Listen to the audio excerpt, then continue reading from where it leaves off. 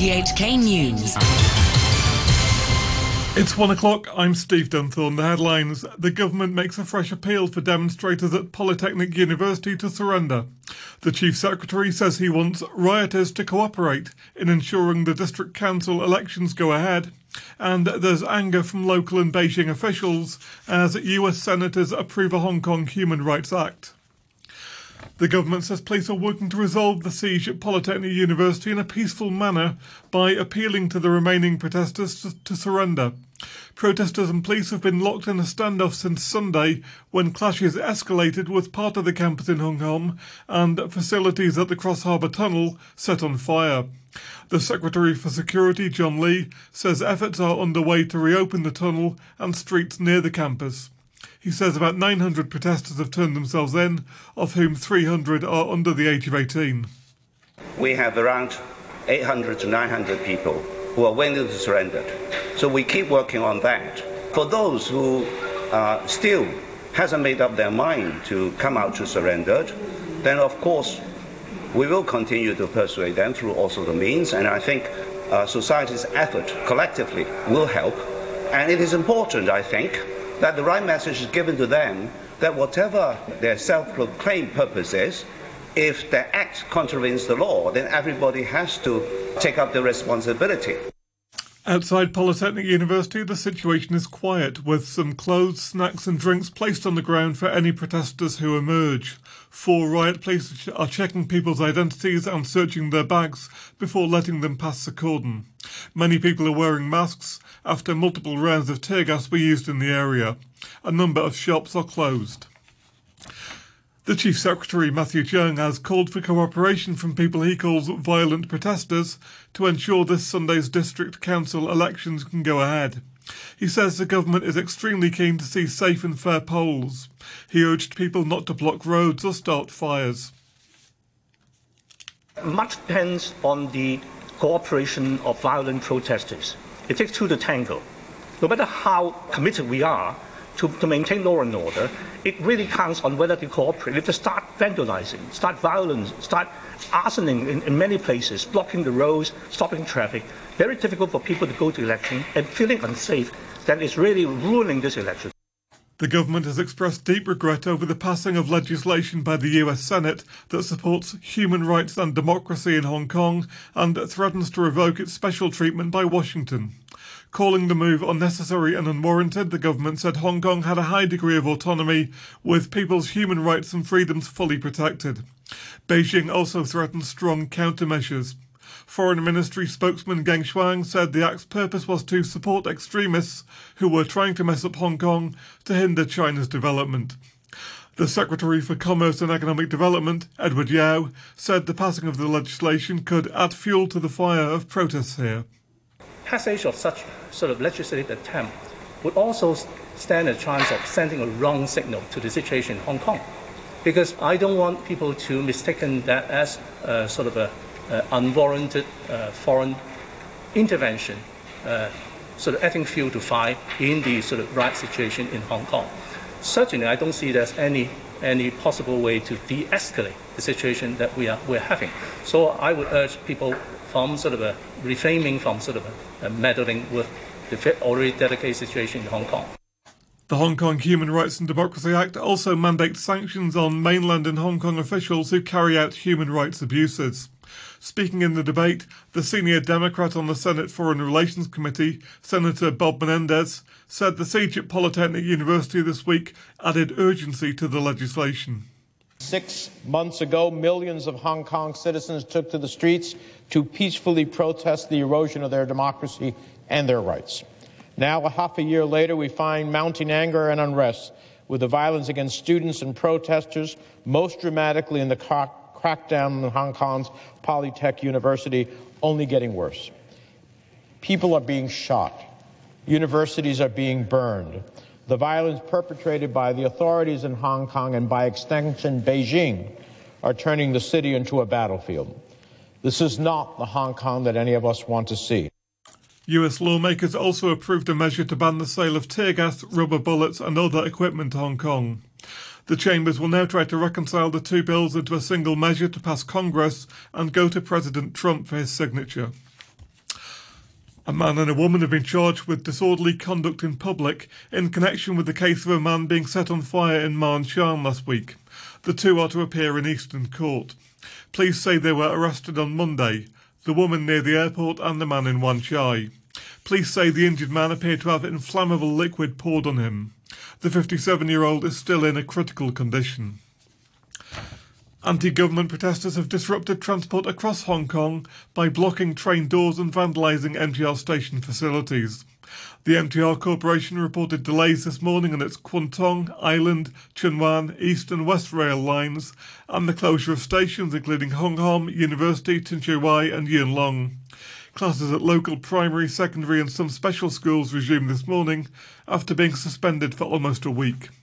In Kwun Tong, some pupils in uniform and masks occupied Hip Wo Street and set up barricades to block traffic. There were minor scuffles with unhappy residents. Riot police later arrived to clear the scene. A deputy director of the Basic Law Committee has played down concerns that Beijing is undermining Hong Kong's judicial independence by criticising the High Court for ruling the ban on masks at protests unconstitutional. Maria Tam also said the assertion that only China's top legislative body can judge whether any Hong Kong law is constitutional or not would not affect the judicial review powers of courts here, because these are enshrined in Article 158 of the Basic Law. Actually, it doesn't affect our judicial review power whatsoever, because we do have a right under Article 158 to exercise. The Legislative Council meeting has resumed after an earlier suspension of about an hour, following an argument between pro-government and pro-democracy legislators over the wording of a question. The LegCo President Andrew Leung said he would skip a question from the Democrat Ted Hui, who said anti-extradition to China instead of anti-extradition, as stated in his written question. This triggered an uproar from the Pan-Democrats, with Democratic Party lawmaker James To ordered to leave.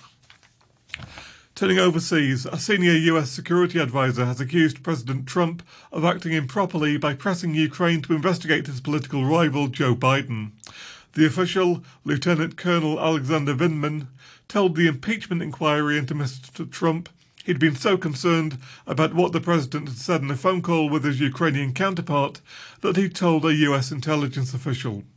In his opening statement of the second session, the top Republican on the committee, Devin Nunes, criticised the impeachment hearings. These hearings are not designed to uncover new information.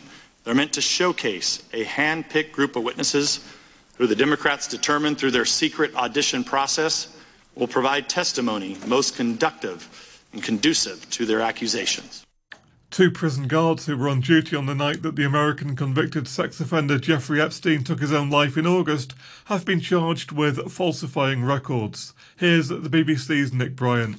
Jeffrey Epstein's body was found in one of the most heavily protected jailhouses in America, a correctional facility in the heart of Lower Manhattan, where he'd been housed in a special unit because of a previous attempt to take his life. His cell should have been monitored once every 30 minutes, but two guards have been charged with repeatedly failing to carry out those mandatory checks. Tova Noel and Michael Thomas have been charged with conspiring to make up false records to hide their dereliction.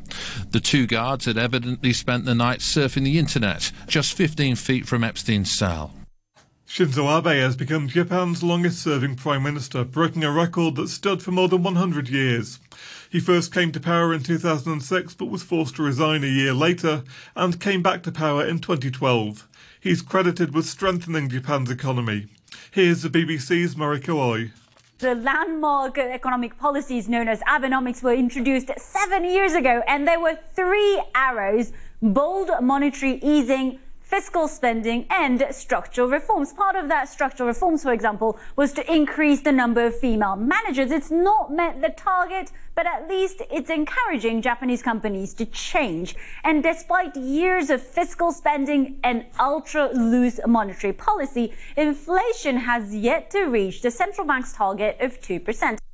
The rights group Amnesty International says it's been able to confirm that 106 people have died in Iran during 5 days of protests, but it believes the real number is much higher.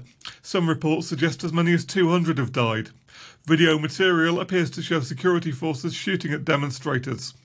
Unrest broke out following a sharp rise in petrol prices. The BBC's Rana Rahimpour says with the internet down, getting information out of Iran has become increasingly difficult. The country has been under a blackout for nearly 4 days now. Even landlines are difficult to get hold of, so we think that they're probably blocking any phone calls out of Iran. And the way we are trying to make a picture out of what's going on is to see which schools in which cities are shut down. Chile's police say they stopped using birdshot during street protests amid an outcry over eye injuries suffered by more than 200 demonstrators. Police say the pellets are made of rubber, but a university study found 80% of the pellet was made from hard substances, including lead. Human rights groups say the number of injured people exceeds victims in other protest zones, including Hong Kong. The leaders of Britain's two main political parties have clashed repeatedly over Brexit and austerity in the first televised debate of the campaign for next month's general election. The Conservative Prime Minister, Boris Johnson, promised to leave the EU by the end of January. The opposition Labour Party leader, Jeremy Corbyn, accused him of preparing to sell out the National Health Service to the United States and drug companies. Full market access for US products to our National Health Service. You're going to sell our National Health Service out to the United States and Big Pharma. This is an absolute invention. It is completely untrue. There are no circumstances whatever in which this government or any Conservative government will put the NHS on the table in any trade negotiation. Markets now. A short time ago, the Hang Seng Index was at 26,931, 164 points down on the previous close. Turnover is at $32 billion. Currencies, the US dollar is trading at 108.45 yen. The euro stands at $1 10 cents. The pound is worth 10 Hong Kong dollars and 10 cents. Now sport, here's Atom. Hong Kong's men's rugby sevens team have departed for South Korea with high hopes of making the Olympics. 9 teams have signed up for the challenge to become the only Asian side to join the host Japan in Tokyo 2020. That honor goes to the winner of this weekend's qualifying tournament in Incheon. Hong Kong have 14 players traveling. 6 of them took part in the previous Olympic bid when they fell at the final hurdle against Japan 4 years ago. Coach Paul John has been explaining his thought process when choosing his players. We just got to look at what type of rugby that we want to play. We obviously need a lot of threat on the field, players who are capable of beating other players and players who are playing under pressure. And also mixed in with that, you need people who can carry the ball really, really well and are very physical in the contact area. We need people who can chase kickoffs. We need people who can win kickoffs by sort of chasing and people who are good on the floor by winning 50-50s. We need people who can kick off really well. We need people who can just play under pressure and just sort of play what's in front of them and sort of just sort of play and be able to perform under a little bit of pressure. And we've got quite a few people who are showing signs of doing that in the Asian series, so then it's a balance then, but trying to get our sort of biggest threats on the field and the boys who can last 14 minutes, which is a mix as well. So you need players who can last the whole game 5 times in a weekend, and then you have to look at players who can come on and change the momentum of the game. 6 months after leading his team to the final in football's European Champions League, Mauricio Pochettino has lost his job as manager of Tottenham Hotspur. The Argentine leaves after 5.5 years in charge and no silverware, and with Spurs currently 14th in the English Premier League table. The BBC's Ian Dennis says the sacking was a difficult decision that the club had to make. Well, in the statement, the club this evening issuing a statement that Pochettino and his coaching staff have all been relieved of their duties. Chairman Daniel Levy said, we're extremely reluctant to make this change. It's not a decision that the board has taken lightly, nor in haste. Regrettably, domestic results at the end of last season and the beginning of this season have been extremely disappointing. It falls to the board to make the difficult decisions, this one made more so given the many memorable moments that we've had with Mauricio and his coaching staff, but we do so in the club's best interests.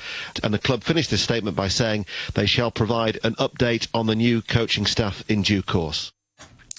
Wales are the latest team to book their place in Euro 2020. Aaron Ramsey scored both goals in a 2-0 victory over Hungary in Cardiff. Wales are second in Group E behind Croatia. And that's your look at sports. To end the news, a top story again, the government makes a fresh appeal for demonstrators at Polytechnic University to surrender. The news from RTHK. And yet another crash landed. I need a little understanding. Don't feel at home on this planet. But I'll be looking so candid. Yes, still I look so candid. And yet another crash landed. Straight back to Earth, I changed my orbit now. I got some issues I need to iron out. People throwing stones, but I'm building castles. At least I'm giving the people something to chat about. It's intergalactic, I can see through the static. And we breathe in the fumes, fill the oceans with plastic. Then we fill up with junk food and ruin the classics. But look at me, I'm just so attractive. Said, excuse me, miss, I gotta fly back home. I left my spaceship in a permit-only zone. And when I get lost, I need to get away. And when I try to swerve, I make the same mistakes. And yet another crash landed. I need a little understanding. Don't feel at home on this planet. But I'll be looking so candid. Still I look so candid. Yeah, I can see purple from burgundy out of my headlights. Straight from the pavement, I miss my friends, I don't miss deadlines. On this occasion, I could just whisk you away. I called my station for help, but they had nothing to say. I said, excuse me, miss, I gotta fly back home. I left my spaceship in a no parking zone. And when I get lost, I need to get away. And when I try to swerve, I make the same mistake.